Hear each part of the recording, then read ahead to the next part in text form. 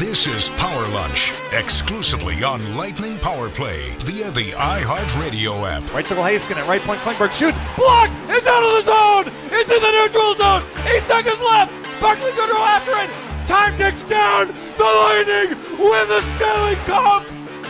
They have reached the top of the mountain! They are the Stanley Cup champs! Wow.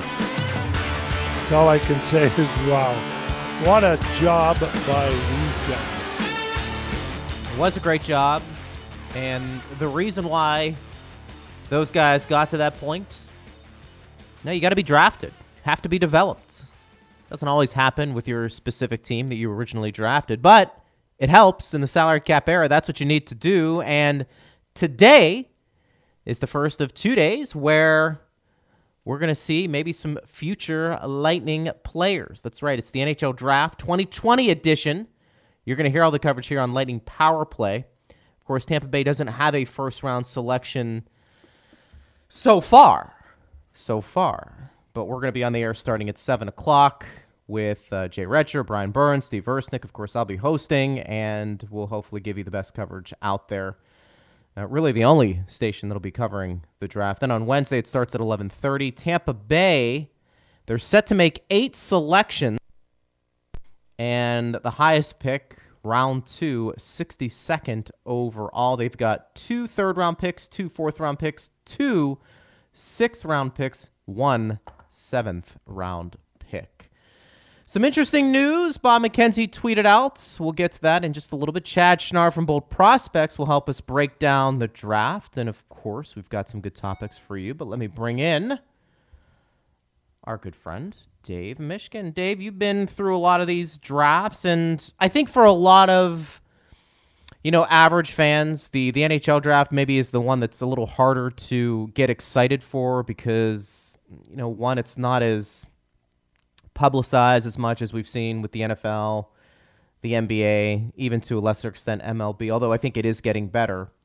And we also know that for the most part, these players, particularly ones that are drafted later in the draft, probably don't get to Tampa Bay until, 3, 4, 5 years into the system. So from that standpoint, a lot of people, it's tough to get excited about the draft, but we also know that the draft over the last 5, 6, 7 years for this Tampa Bay Lightning organization has gotten them to the point where they've been one of the best teams in the league and won a Stanley Cup.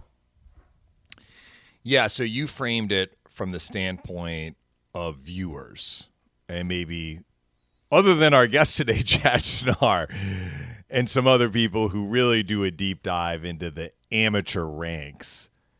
Most hockey fans, I think, and I'm going to include myself in this category, somebody who works in the sport and certainly spends a lot of time thinking about hockey and watching hockey and looking up stats and researching different elements in preparation for broadcast. I mean, I'm not up to snuff on what's going on in some of these junior leagues or college hockey or European leagues, as opposed to, let's say, the NFL draft, where these players are coming from college football teams that football fans, if they are following the NFL and college football, are aware of a lot of these players. Same is true in the NBA if they're following college basketball. Baseball is a little bit different. I think that probably a lot of baseball fans, other than the real diehards, may not be up to snuff on some player taken in the 5th round, right? And I think hockey is in the same boat.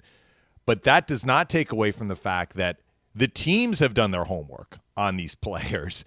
So I would add that third category that, you mentioned a couple, why maybe it doesn't get as much of a splash as, say, the NFL draft. But the third is, I think a lot of the people who are watching and following this don't really know the players that well. But the teams that are drafting the players know the players, and the draft is critical. It's absolutely critical to the long-term sustainability of a franchise in terms of either getting elite or staying elite.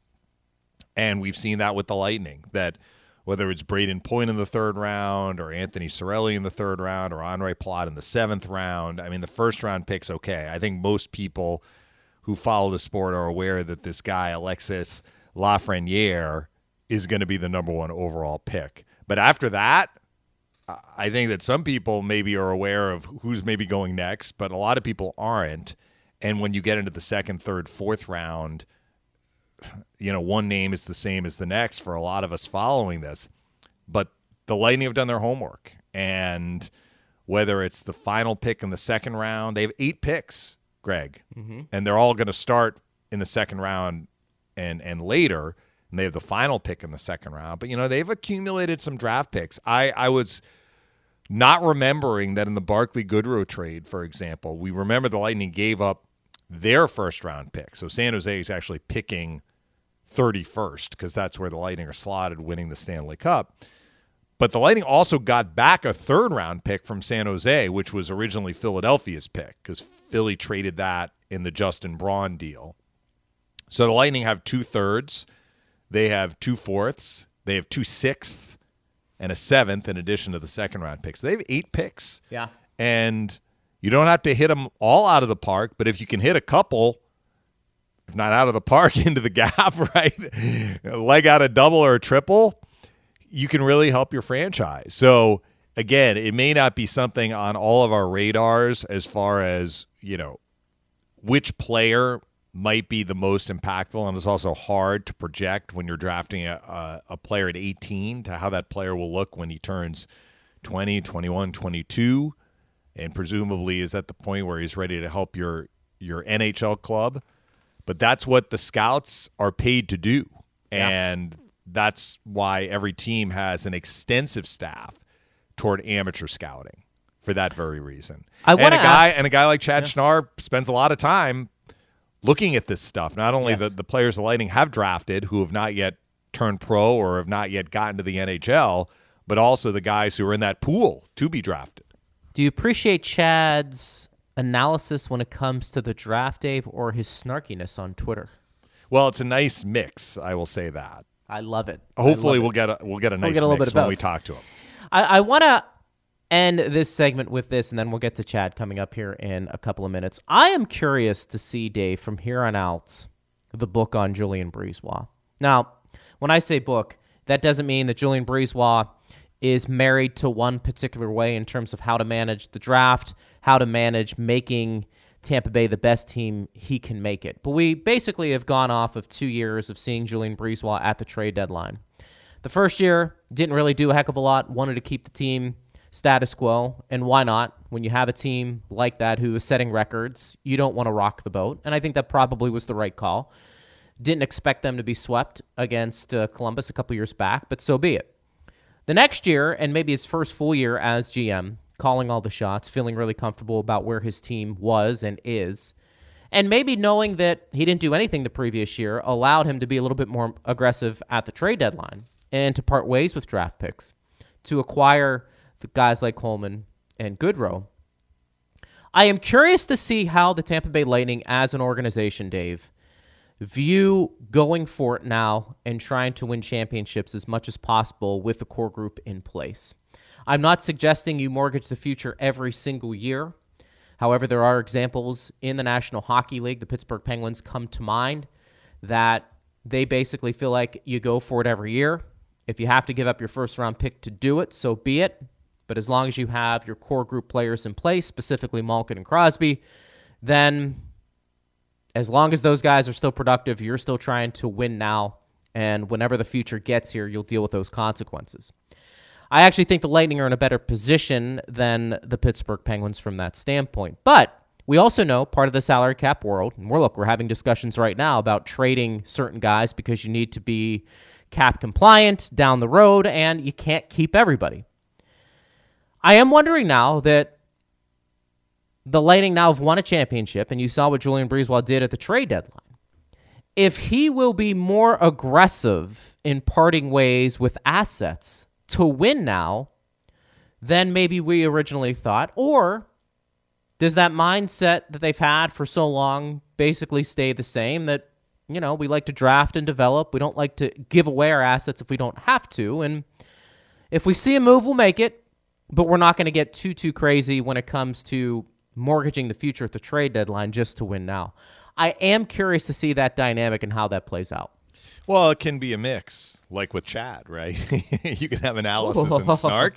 You can have some trades made, but not, consistently every year trading away assets. So there is the win now versus long-term sustainability. And to your point, I think if you're constantly trading picks and prospects, your long-term sustainability, by sustainability, I don't mean sustainability as a franchise, but sustainability as far as keeping your elite window open. I do think you need to continue drafting and developing players well so that when certain players leave because they have priced themselves out, as players will do. I mean, players earn the right to make more money as they mature and become more veteran and have built a resume for themselves. They've earned the right to go out and make more money in their next contract, and sometimes that means that they need to leave the team that they are with. That's just a function of the salary cap world. And when that happens, you need to be able to replace those players with younger, less expensive options. And you do that by drafting and developing. At the same time, I think the difference between maybe last year, by last year I mean the 62-win season, and this year, I think that Julien BriseBois felt in the 62-win season, at the time that the deadline was there, he felt his team was set. And it's hard to quibble with that. The next year, the season we just finished, they felt that they needed to round out the roster. And they had targeted specific guys, Coleman and Goodrow. And because they had guys in mind, they were willing to spend what it took to get those guys in. I don't know that we're going to see that next year, let's say, or the year after. So I do think it depends on the situation. But you can both use assets to improve your team now or round out your team now, but also continue to draft and develop well. And to the point we just talked about, even with trading their 2 first-round picks this year, the Lightning still have 8 picks in this draft. And the other thing I'll mention, and I'm curious to get Chad's take on this, we are really zeroed in on maybe some of the high-end picks. By high-end, I mean first or second round. Right. We mentioned Cal Foote. He is a guy that may be ready to slot in next year, a guy who's been in the pro game for a couple of years now. If they come out of the amateur leagues in Canada, or a guy like Alex Volkov, who was playing in Russia, and when he was drafted, he immediately came over. The Lightning have drafted a fair number of guys who have gone the college route in recent years, and they have not yet turned pro yet. Whether you're talking about Sammy Walker or Cole Gutman, they have a couple of Coles. Cole Koepke is another. They have the goalie Krona. I think they drafted a couple of years ago, who played for the University of Denver. And these are guys that tend to, because they're playing college hockey, they don't turn pro as soon as some of the other guys. Killorn is an example. Alex Killorn was an 07 draft pick, but he turned pro after finishing his final year at Harvard at the end of the 11-12 season. I mean, that's almost 5 years, because he joined Norfolk in the spring of 2012. It's almost 5 years after he was drafted. So even though we're talking about this year's draft, there are still guys who have been drafted that we have not yet seen either in the NHL or the AHL who may be coming down the pike that may be able to help the Lightning in terms of their organizational depth. You know what I'm saying? So to your point, I think you can look at some teams that are always trading or frequently trading, but that doesn't mean that the Lightning have to necessarily follow that route. They can make trades when they feel it will really help them, but they can also keep some of their picks, and if they draft and develop well, they can have that sustainability that I just talked about. First round of the draft is tonight. You can listen to that coverage on Lightning Power Play. Chad Schnarr from Bolt Prospects is up next. He's Dave Mishkin. I'm Greg Linelli. It's the Power Lunch on Lightning Power Play. An hour of hockey talk to get you through social distancing. This is Power Lunch on Lightning Power Play. There would have been no social distancing had this man been in the same room with me right now for this interview. We would have given a big old hug, and that would have been Chad Schnarr from Bolt prospects joining us. Of course, I'm Greg Linelli along with Dave Michigan, Steve Ersnick. You know him. He breaks down all the prospects in the Lightning system. And I thought of you, Chad, as I often do, not in a weird way. When the Lightning made the big trades that they did at the deadline, I'm sure you probably had some heart palpitations because you're uncomfortable giving away some draft picks for third and fourth liners. But it ended up paying off. Have you recovered from those trades? And more importantly, have you recovered from the Lightning winning the Stanley Cup? I have not recovered from the Cup win. No, I'm still hanging out on that ninth cloud. Yeah. I think we talked about back then, if they win a cup, it's worth it. And it was just, that is a huge if. But they did it. So, and not only did they do it, now I'm seeing stuff out there about they're trying to follow the Lightning model of getting more grit on the third line for deep playoff runs. Oh, all right then. We were talking, Chad, after the team won the cup, looking back at the two trades, not the Bogosian pickup, which didn't cost the Lightning anything other than just the contract because he had been let go by the Sabres, but the two firsts and the prospect they gave up to get Coleman and Goodrow, that after having watched Coleman and Goodrow play and the impact that they had on games and in series, that it felt like afterward that the Lightning got not just value for those trades, but more than two firsts and a prospect based on how impactful those guys were in the playoffs. Do you agree with that? I do. I absolutely do. I was a little worried about Coleman after he went, 10 games or so without hitting the back of the net there, coming over, and he had some goal scoring to go with that grit, obviously, from Jersey. But yeah, I think so. And then Dave, to top it off, you think, well, they got their cup, but now they've got another year with both of those guys at an extremely affordable level, which they absolutely have to have. So it's almost like a cherry on top. So it just went complete 180 from that first shock of Nolan Foote and a first, and then another first with a third coming back. Chad, does winning a Stanley Cup change the approach Julien BriseBois may have when it comes to trading away younger prospects or draft picks? We saw him do that this trade deadline, being willing to give up picks to win now. And with the salary cap the way it is, theoretically, you only have so long to keep that window open in terms of being a legitimate Stanley Cup contender. Not a playoff team, but a legitimate Stanley Cup contender. Are you curious to see how Julien BriseBois from here on out approaches what he does with prospects and draft picks? I am, and it's kind of a two-edged sword there a little bit. I think he learned that, and it's well documented now, a year ago, he doesn't acquire anyone at the deadline, doesn't spend any assets, and they're out in the first round. This year, he seemingly overpaid to get some in, and now it looks like underpaid, and it worked. So if you learn by that, yes, you have to do whatever it takes to give yourself a shot. But in doing all of that, the top of the farm has been so depleted now that I don't know that he has a lot of assets to give in these coming years that would make that happen. I think he can find a way. They always seem to find a way to get what they need. But so it's kind of a two thing. Yes, I think he would make a trade, but I don't know if he has enough to make it happen. We mentioned in our opening segment, Chad, that even with the trades the Lightning made, trading away two firsts, they still have 8 picks this year. Now, the first of those picks is the final pick of the second round. But do you think the fact that they have still 8 picks can help offset the fact that they traded away 2 of their higher picks this year? I think considering you have Al Murray and Daryl Plandowski in your corner, that they're like, oh, yeah, we got this.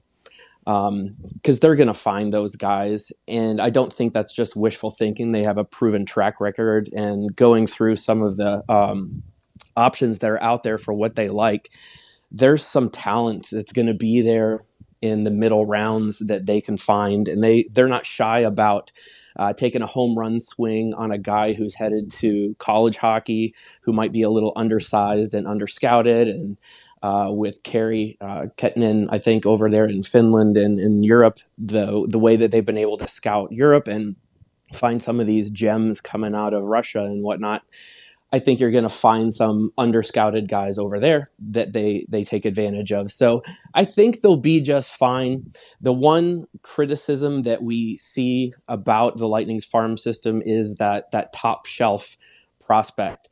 And with Nolan Foote leaving and Cal Foote kind of not taking that step to be a surefire top pair guy, there's just not something at the top. So the depth is going to be replenished, I think. But just you hope one of those guys developed into what we've seen from some of the stuff in the past of who they've taken low. Is there less emphasis on hitting home runs because your young core is still young? And when I say young core, they're superstars. Braden Point and Nikita Kucherov specifically. Of course, you've got Hedman, who isn't old, obviously, still relatively young, and a guy like Andrei Vasilevsky in net. And if you want to throw Mikhail Sergachev in there as a guy who has high-end potential, you can. Is there less emphasis on trying to hit those home runs with top-notch players, but more or less filling out your roster with quality depth, more like guys like Cirelli and those players? I think there's less urgency to make it a home run. I think you still swing for it, and we saw with Shaligan last year taking the tall Russian guy out of the juniors over in the MHL. So they'll take their swings, but it's not like the old days of following Lightning prospects where you're like, we have to hit on this or else we have nothing on the top lines. So yeah, it's a luxury to have that young core, but as we saw with Stamkos going down, you still have to have some quality depth as well to get through. And I think if the Lightning would have lost Braden Point longer in the playoffs, that really would have hurt them. So they could afford to lose one, but not two. And I think they're going to have to make sure that they have as much higher on the list as possible moving forward. Chad, you had mentioned drafting some guys who maybe are a little undersized but have more time to grow because they're going the college route. The Lightning have drafted a fair number of college-bound players or guys who are now in college in the last few years, often in the 5th round or later. Can you give us an update on their progress? Guys like Sammy Walker or Gutman, Koepke, Krona, the goalie who played at University of Denver last year. Where are they in terms of their trajectory and when you might expect to see them turn pro?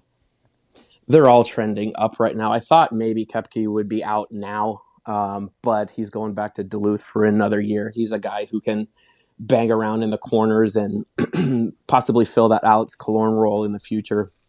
Sammy Walker's captaining Minnesota.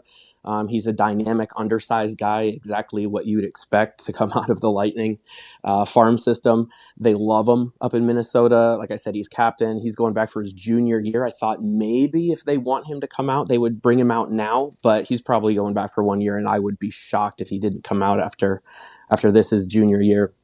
Gutman with Denver's doing well. McCade Webster's on his way over there, so they'll be fine. And with Krona, Denver just had one of their other keepers sign. I think it was Nashville. I'm not sure, but the job is Krona's now, and he had great numbers last year in 27 games. So the net's all his now, and they should have a deep run. And if you're a Lightning fan, be a fan of the University of Denver because there's a bunch over there. You mentioned Cal Foote. What's been the issue there outside of obviously playing maybe the toughest position to get to the pros, and then once you get there, it's difficult as well. Have you changed your opinion in terms of what he could be if and when he does get to the Tampa Bay Lightning? And would they be willing to trade a guy like Cal Foote? Because maybe, I don't want to say they have soured on him, but if you were in charge, have you soured on him a bit? I don't think they would trade him just because there's nothing behind him, really, especially on the right side. I mean, really, you're looking at Ben Thomas, who may not get a qualifying offer, and then Alex Green, who's coming in from Cornell this year, and there's nothing there. And was it 2 or 3 years ago when there were rumors of Carlson being dealt from Ottawa? The Lightning were rumored to have said no, Cal Foote, absolutely not. So I don't know that you can deal him and recover okay. But that said, his skating hasn't improved to where you can throw him on the top pair and he'll be just fine, wheeling around with Hedman there.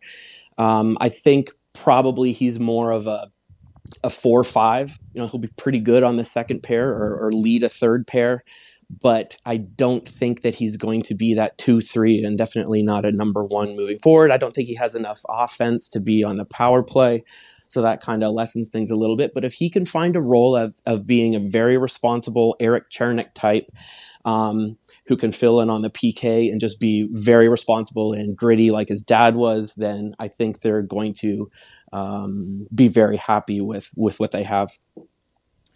I think there is an expectation, well-founded, because Julien BriseBois said as much, that the Lightning are going to have to make some moves, and the expectation is probably that at least some of those moves are going to involve forwards, which would mean that some of the guys who played in some playoff games this year, but not all playoff games, are going to have an expanded role next year, whether it's Stevens, Verhaeghe, and they're RFAs, but assuming they are re-signed, Matthew Joseph, Volkov. But if they are slotting up, then somebody needs to move up, or somebody's need to move up to fill the role that they had been in. Who is kind of knocking at the door at the forward spot from Syracuse behind those guys that may push for a roster spot this year? And I know I'm making a lot of assumptions there that they're going to be these openings, but let's go with it for a minute and say, all right, the Lightning have a couple of spots open at the forward depth position that may get filled by guys who have been playing in Syracuse. I think they're waiting, not patiently, but maybe a little bit impatiently on a couple second rounders, Boris Kachuk and Taylor Radish, to take that next step. And now they're going to have that ice time and opportunity to do so. Both were highly regarded coming out of juniors. Both played for the Canadian World Junior squad, which is extremely difficult to make. And usually if you make that, you think that's a sure NHL, or at least in the middle six of the top lines. So it's got to be Kachuk or Radish, I would think, coming in. Ross Colton is an RFA. I think they bring him back and maybe he becomes more of a leader in the center down there in Syracuse. But other than that, I think they're going to have to bring some guys in and maybe get a little creative with these draft picks and take a couple overagers late and insert them right into the Syracuse lineup if they can. Chad Schnarr from Bold Prospects joins us here on Power Lunch on Lightning Power Play. It's not a surprise, Chad, that we see Darren Dreger with his report. Tyler Johnson has given the Tampa Bay Lightning several teams to work with in the quest for a trade. What do you make of Johnson's tenure here in Tampa Bay, assuming he is dealt? Are you surprised by those developments? And do you expect a couple of more players on this roster to go? I'm not surprised, just because you could kind of see in the playoffs that out of that group that had the big contracts and the no trade clauses, Gord really stepped up. Palat really stepped up, granted on the first line where he's had success in the past. Killorn was okay in the playoffs. I don't think he was as impactful as he was in the regular season, but he did a lot of little things well. And then Tyler Johnson, I think, had a rough playoff. He had a deflection goal that was big early in the run. But other than that, you look at that group and you think, what is the return here? And what can I replace? And if you're BriseBois, and I think that they have the Verhaeghes and the Volkovs and the Stevens to kind of chip in a little bit here or there to fill that role that Johnson leaves. But then you look at Alex Killorn. He's got that list that he can submit, I believe, or is it a limited no trade clause? So he might be a candidate to go, which would be sad because I love the jet ski stuff. But yeah, you pick and choose. Gord probably has pretty good value right now as well. And you probably don't want to lose him because Cedric Paquette's a free agent a year from now. Of course, so is Coleman and Goodrow. So you want to keep a little bit of grit and continuity around.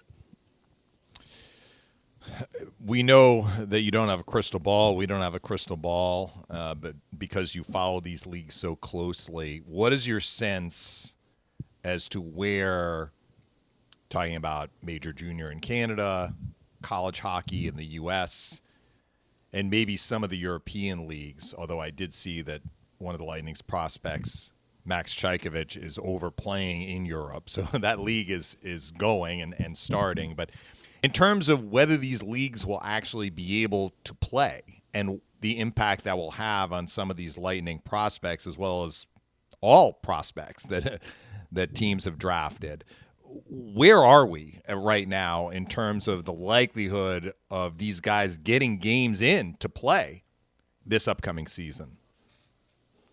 It's kind of a pick and choose thing. You know, Dominic Machine went over to the KHL. I don't think he's coming back because he was an RFA and he passed through waivers last year. He's already got 2 assists in 3 games in the KHL.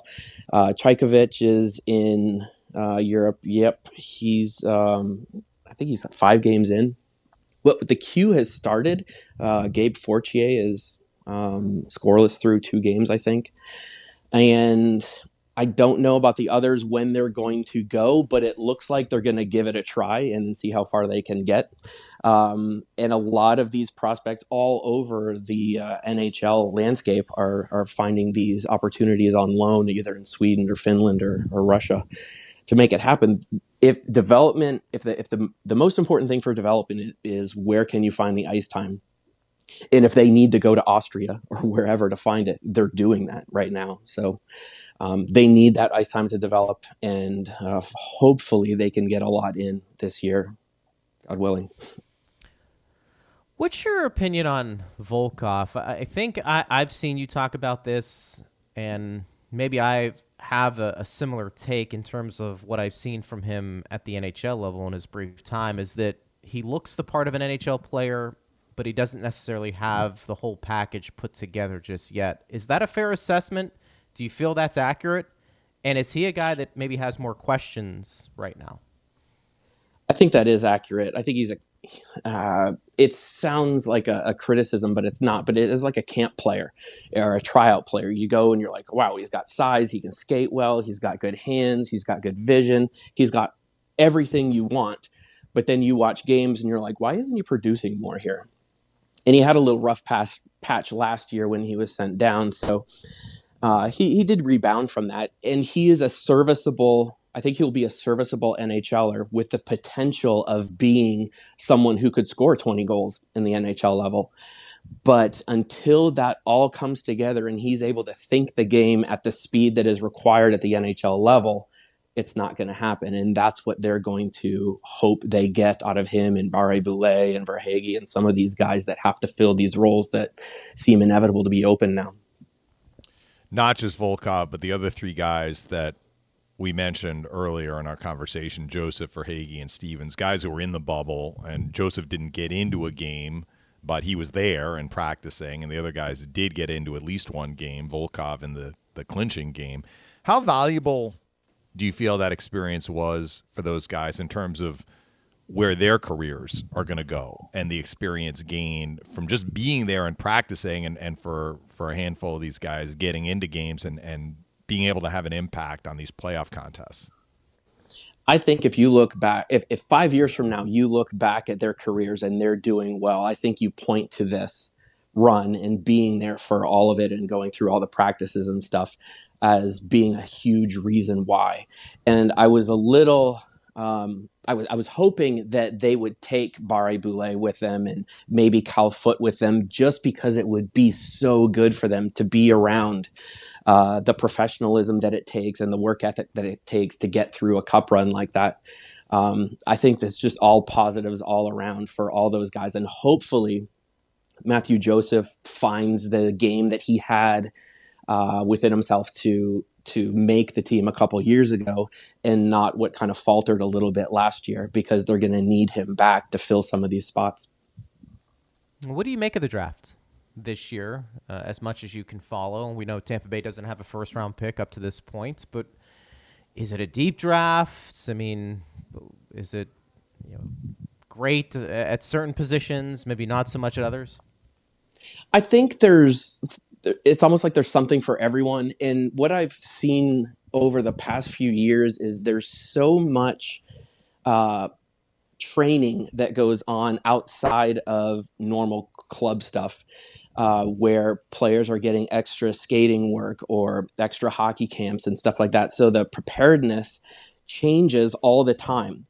So you're seeing a lot more guys get passed over in one draft and then are really thought of highly the next draft. Or in some cases, they're passed over 2 or 3 times, and then all of a sudden you're like, well, this guy's really good because he was late on it, but he spent a lot of time working on it. Like a guy like Igor, let me get this name right, Igor Sokolov, okay? He was on the Russian World Junior team 2 years, doesn't get drafted for 2 years, works with Jill Plandowski in Halifax because he was in Cape Breton to improve his skating, goes out and gets like 92 points in 52 games, 46 goals. 6'4" guy, high compete level, hates to lose, kind of like a Kucherov in that sense, not necessarily his skills, but just how Kucherov gets so passionate about it. He camped with Columbus last year, and he's a guy that the Lightning, I think, could very well take at the end of the second round because he can score, he's gritty, he can skate moderately well. I read some quotes from Jill Plandowski that said once he gets drafted, you're going to see his upside just skyrocket because he hasn't been taught a lot of things. And that's what we're seeing a lot, is that some of these guys coming over that didn't come through the Canadian system or Minnesota or Massachusetts or anything like that, is that there are things that are untapped. And they're finding ways to develop those players more than what they did before. So the Braden Points, who fall to round 3, can get extra work from Barb Underhill or Jill Plandowski or whomever and raise their status into superstar status. And you're like, yep, well, that's what happens now. But it never used to be that way. So I feel good about the Lightning's quantity of picks and finding stuff because they're able to identify all these unique situations because they put the work in for them. Chad, before we let you go, and by the way, you could have given me any Russian name there, and I wouldn't have known if you were saying that correctly or not. That's just a tribute to where we are with the draft sometimes with these players. But I'm curious, you see this cup run, you followed some of those players very closely, you watched what Braden Point did, you've seen Cirelli, and you saw Palat, really have a bounce-back year, Vasilevsky in nets, and Sergachev taking these steps. I mean, is this... As a guy who follows those players and you project what they can be, was it pretty neat to see them actually reach that potential in some ways during this cup run? Because you do need that for teams to win a cup. And do you feel like those guys have another gear or two to get to? Yeah, it is. It was satisfying, obviously, but it was more interesting to see what their projected roles were when they were drafted, or projected upsides or comparables or things like that. Like Braden Point was compared to Val Filppula at one point. And the roles that they ended up being in. Cirelli, scores the Memorial Cup winner for Oshawa years ago while playing wing, and now he's a shutdown center. It's just really just the depth of all of that and what it means to the players, and then just following them all this time. It was pretty satisfying and interesting. Well, this was an interesting conversation. It was a good one, and we appreciate you taking the time, buddy, to break it all down. Now, you're still Bolt Prospects doing your thing. Do you want to give your site a plug? I'm sure. Yep. BoltProspects.com. Follow us on Twitter at Bolt Prospects. We'll have daily updates once all the leagues start and get going here. It's interesting that when we started this, I was newly married, and now the kids that are being drafted this year were born the year that my oldest was born. So I am feeling really, really old this year. I was going to say, that just means you're extremely old. Well, your kid needs to be drafted, Chad, and then it's gravy train, right? Well, you already I have worked in gravy train there too, by the way. Yeah, that's right. You already have a relative that got drafted, correct? Was that last year? 2 years ago, Nate 2 Schnarr, years? yep, by Arizona, and then he got traded to the Devils in the Taylor Hall deal. Hey, it's not bad. Get him on the show. No. Let's get him on the show. Chad Schnarr from Bold Prospects. Thank you, buddy. We appreciate it. Hey, my pleasure, guys. Thanks, Chad. Yep. All right, there he goes, Chad Schnarr from Bold Prospects. Always enjoy his analysis. When we return, Bob McKenzie had some interesting things to say regarding the Tampa Bay Lightning. You heard about Darren Dreger's tweets. We'll get to that and so much more right here on Lightning Power Play. The perfect social distancing distraction for your lunch hour. This is Power Lunch, only on Lightning Power Play on the iHeartRadio app. You know, it was a funny story. I remember talking to Chad. This was probably a couple of years ago. And, you know, we referenced Darren Dreger, Dave, and Bob McKenzie a lot, particularly this time of year when it comes to the draft and trades specifically. Bob McKenzie retweeted something Chad wrote. And it was like, I mean, for Chad, he could have That's just like being retired. knighted, right? I know. He could have just retired on that, and it was pretty cool. But I know, like, Al Murray's been very complimentary of the work that Bold Prospects does. Yeah. And, you know, I think that's a credit to Chad and his staff. Of course, we've had him on over the years, and I think, you know, the thing is, too, Dave, it doesn't matter what sport. Fans love to project prospects. It doesn't matter. And I think there's almost an unhealthy attachment to prospects, particularly at the trade deadline when they are dealt. Because I think a lot of times because these rankings that we see now today where, hey, this organization has the best minor league system. And I used to fall into this trap too when I was, you know, growing up, and the Pirates were so bad for so many years, but, you know, they would get all this talent, and Baseball America had them as the fifth best minor league system in all of it. So you get excited, right? And then when these guys get up, they weren't any good. But I think, you know, for a lot of fans, we get excited sometimes about where do you rank when it comes to other organizations and who's the best prospect. And, oh, I can't believe you traded draft picks away for Barclay Goodrow and Blake Coleman. But, you know, the reality is you do have to use those prospects and draft picks as assets to win now. I mean, that is the goal. And it's funny how I think some people really gravitate towards the prospects, but also probably have an unhealthy view of all the prospects in your system because not every one of them is going to pan out. Correct.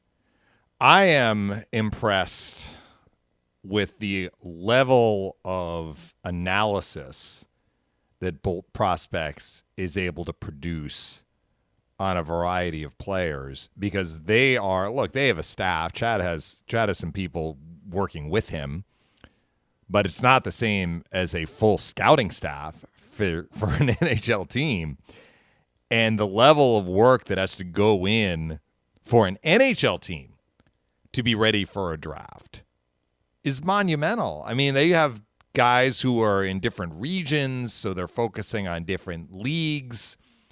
Even over in Europe, I mean, some guys are in Sweden, other guys are in Finland, and good luck trying to scout Russian leagues. And I'm not talking about the KHL, where some guys are drafted out of the KHL, but more often they are drafted out of a lower league. I think it's the MHL. He referred to Schlagen, who the Lightning took in the 6th round last year.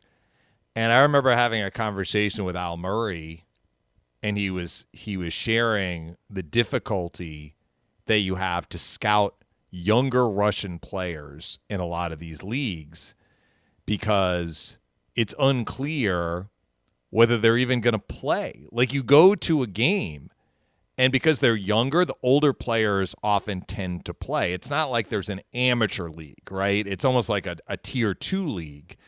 And even if they have more talent, often they may not even be in the lineup or may not play a lot.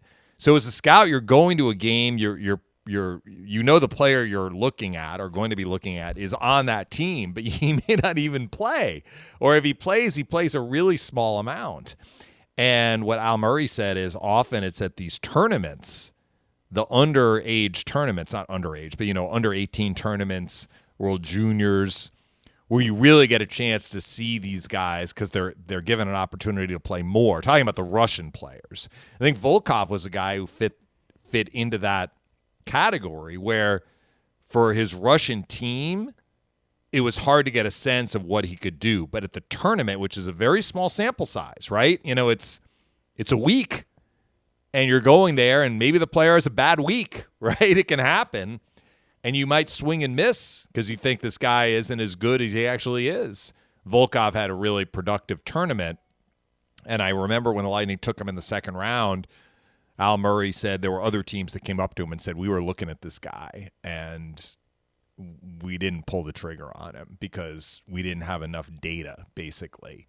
So when you factor in that, Chad and his group are kind of doing a deep dive on all the players, in various leagues, is really impressive. I mean, it takes a lot of time and a lot of homework for sure. And they do a very comprehensive job. They do, and I like when Chad can compare certain prospects to certain players that are currently at the NHL level to give people an idea of maybe what their skill set is. Exactly. And it's a really, I think, good way to break it down, even though sometimes it doesn't pan out that way. And it's an imperfect science because it's hard to project how a player at 18 will look when he's 22 or 23. I mean, maybe you have an idea, but he's still got to grow physically, grow in terms of maturity, although a lot of these guys now as teenagers are incredibly mature, particularly the ones in North America, and the ones especially who have played for major junior teams in Canada, because they are getting a ton of exposure and doing interviews from a young age. You can see the maturity with how they address the camera and speak in front of a microphone and handle a lot of responsibility. I mean, if you are a Canadian hockey player, an amateur Canadian hockey player, and you go and play in the World Juniors in Canada, that's about as much pressure as you can imagine for a 19-year-old or an 18-year-old who might make the team. And there's so much pressure to win that gold medal for Canada in the World Juniors. And those guys have all been through it. Most of them who have been to the NHL, get to the NHL, have been through a World Junior if they are Canadian-born playing for Canada. And I think that helps you grow as well. But at 18, look at a picture of Steven Stamkos at age 18. And then look at him when he's 21. I mean, he's grown physically into his body. He just looks different, which means that he's going to play differently, I guess. And, maybe that's a bad example because he could always shoot the puck and skate really well, even, the first day he came into the league. But for a lot of these guys, it is hard to project exactly how they're going to look and how they're going to play a few years down the pike. You mentioned Steven Stamkos. And Bob McKenzie actually had a little thread when it came to Steven Stamkos. And it basically, to paraphrase, dealt that, he wasn't on the list of untouchables necessarily. And, with his age and where he is right now, that, is this a situation, Dave, where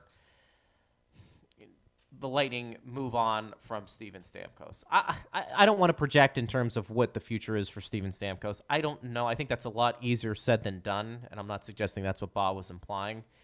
But here is the actual tweet, and I just want to make sure I'm accurate. He said, Cup chance Tampa Bay have let it be known to other teams they aim to be aggressive in offloading money.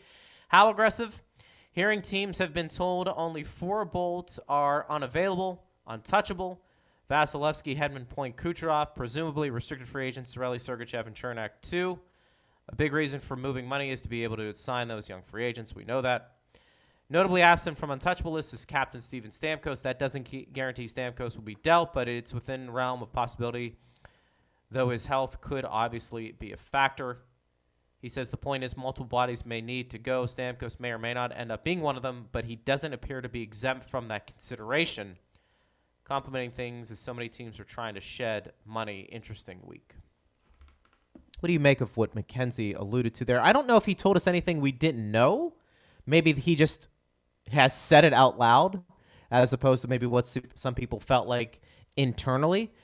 But just because Stamkos isn't on that list of untouchables doesn't mean that he is likely to be dealt. I think it just means with his scenario, it's not as a slam dunk to be here in Tampa Bay as it is with those other four that I had mentioned. Well, what I take out of that, Greg, is that the Lightning are willing to listen. They're willing to listen to what a team might say. And if a team inquires about Stamkos, so Stamkos isn't on the list, well, we may be interested. But Stamkos has a no-trade and a no-move clause, which the no-move clause basically means he can't be put on waivers or he would have to waive that. No pun intended. He would have to say, I'm okay to be moved. I'm okay to be traded, just like Tyler Johnson, except Tyler Johnson just has the no trade. Gord has a no trade. Palat has a no trade. Killorn has a no trade that is shifting to a modified no trade. So Stamkos has one of those too, as does Ryan McDonough. And there are a lot of guys on Lightning who have these clauses worked into their contracts. But if a team approaches the Lightning and says, what about Stamkos? The Lightning are willing to listen, and maybe they go to Stamkos and say, what do you think? But I'm projecting here. There may not be a team asking about Stamkos, or a team may ask about Stamkos and the Lightning say no, or Stamkos says no, and he's earned that right.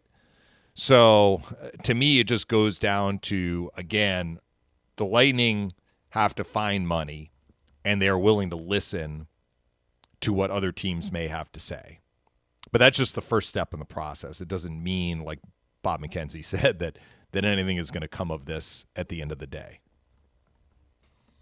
Darren Dreger had alluded to Tyler Johnson, has given a list of teams to the Lightning. Apparently there's some really good communication going on right there. And as I said yesterday, Dave, I think when you're an athlete in Johnson's position, maybe it's the worst-kept secret this year that he might have been one of those guys in addition to a couple others that might have to move on, that you can use that as motivation to, do really well for whomever you play with next year. And the thinking there is, in my eyes, if they come to you and say, look, are there some teams you want to play for? We'll certainly do the best we can to make that happen. There's probably no sense trying to fight it, is it there, Dave? I mean, you're probably looking at it like, all right, you guys have obviously made your decision. You wouldn't be talking to me if you didn't. And you know what? Let's not make this an uncomfortable situation. I want to be a Tampa Bay Lightning. If I can't do that, here's where I want to go. And it sounds like those are kind of the conversations that are going on behind the scenes right now. Yeah, I guess the distinction I would make, and again, this is based on the reporting that we're seeing and hearing. We have no inside knowledge about what is happening behind closed doors because we aren't as tied in as some of these guys like McKenzie and Dreger are. But the difference between what you mentioned relating to Stamkos, and not just Stamkos, the fact that McKenzie tweeted and reported that the Lightning are going to be aggressive and they just mentioned 4 guys who are untouchable, and then presumably the 3 RFAs that they want to get re-signed, but they're willing to listen about everybody else. The difference between that and actually going to Tyler Johnson and saying, please give us a list of teams that you would be willing to go to, there is a distinction there, right? So they are being more aggressive in looking to move Tyler Johnson as opposed to saying to the other 30 teams, we're willing to listen for anybody other than these 4 guys, right? That's the distinction. Now, does that mean that Tyler Johnson definitely gets moved? No, it doesn't. The Lightning may not like any of the deals that are made available to them from this list that they're going to be getting. But we don't know. I mean, but again, going back to it, I think there is a difference between saying we're open to listening, call us, or we'll call you and see who you might be interested in, and actually going to a player ahead of time and saying, please submit a list for us or let us know where you might like to go. That sort of situation, as opposed to a team coming to them and saying, we're interested in player X, and then you go to player X and say, this team is interested in you. What do you think? You know what I mean? For sure. It's a good point, and we'll kind of see what happens here moving forward. I wanted to end with this, Dave. Elliot Friedman tweeted this out earlier today. You're tied into all of these information meccas, aren't I you? have breaking news. We need Chris Johnston That's now, and to complete the yes, the four horsemen here. Elliot Friedman said earlier today, hearing new target date of January 1st is being planned by the NHL and NHLPA. He says this does not guarantee the season starting New Year's Day, but replaces December 1st as the current target date. He has in parentheses, potential training camp would be beforehand. This could change in the future, but that is where we stand right now. Yeah, I can't say I'm shocked to hear that. And what was it yesterday? You were relaying the conversation that you had with your dad about Jim Rutherford telling Kristen Jarry, be ready by mid-November. Right. Well, maybe he doesn't need to be ready now until mid-December. But I can't say that I'm surprised that they're looking at a start date of January 1 as opposed to December 1, which they felt like that's right around the corner. I mean, we're bumping into mid-October. If they were looking at camp starting in mid-November, that's 5 weeks away. So that felt like a really, really short off season. The Lightning are still partying. Come on. Yeah. we can't have training camp start so soon. All right, that's going to wrap it up for us today on the show.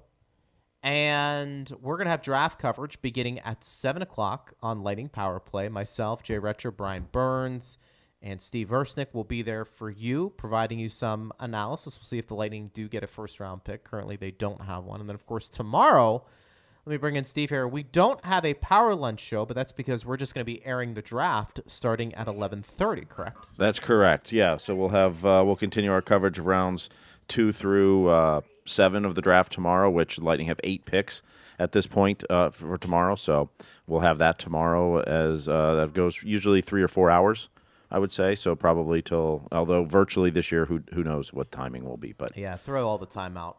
Yeah, we'll get probably a better idea tonight when we know. I think the time between picks is a little extended tonight compared to years past for the virtual part of it, but it doesn't mean it'll go longer. You don't have to take the full time, obviously, for your picks. So okay. Wonderful. GMs don't have to walk to a podium.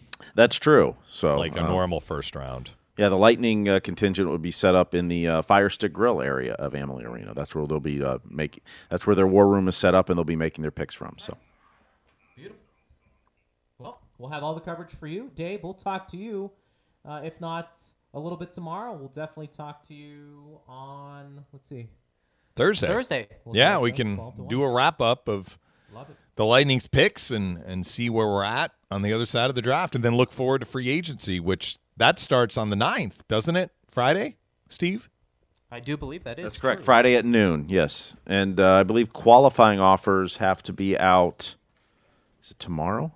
I think to players, all the qualifying offers. But yeah, free agency starts Friday at noon. Okie dokie. All right, boys. Appreciate it. You've been listening to Power Lunch on Lightning Power Play.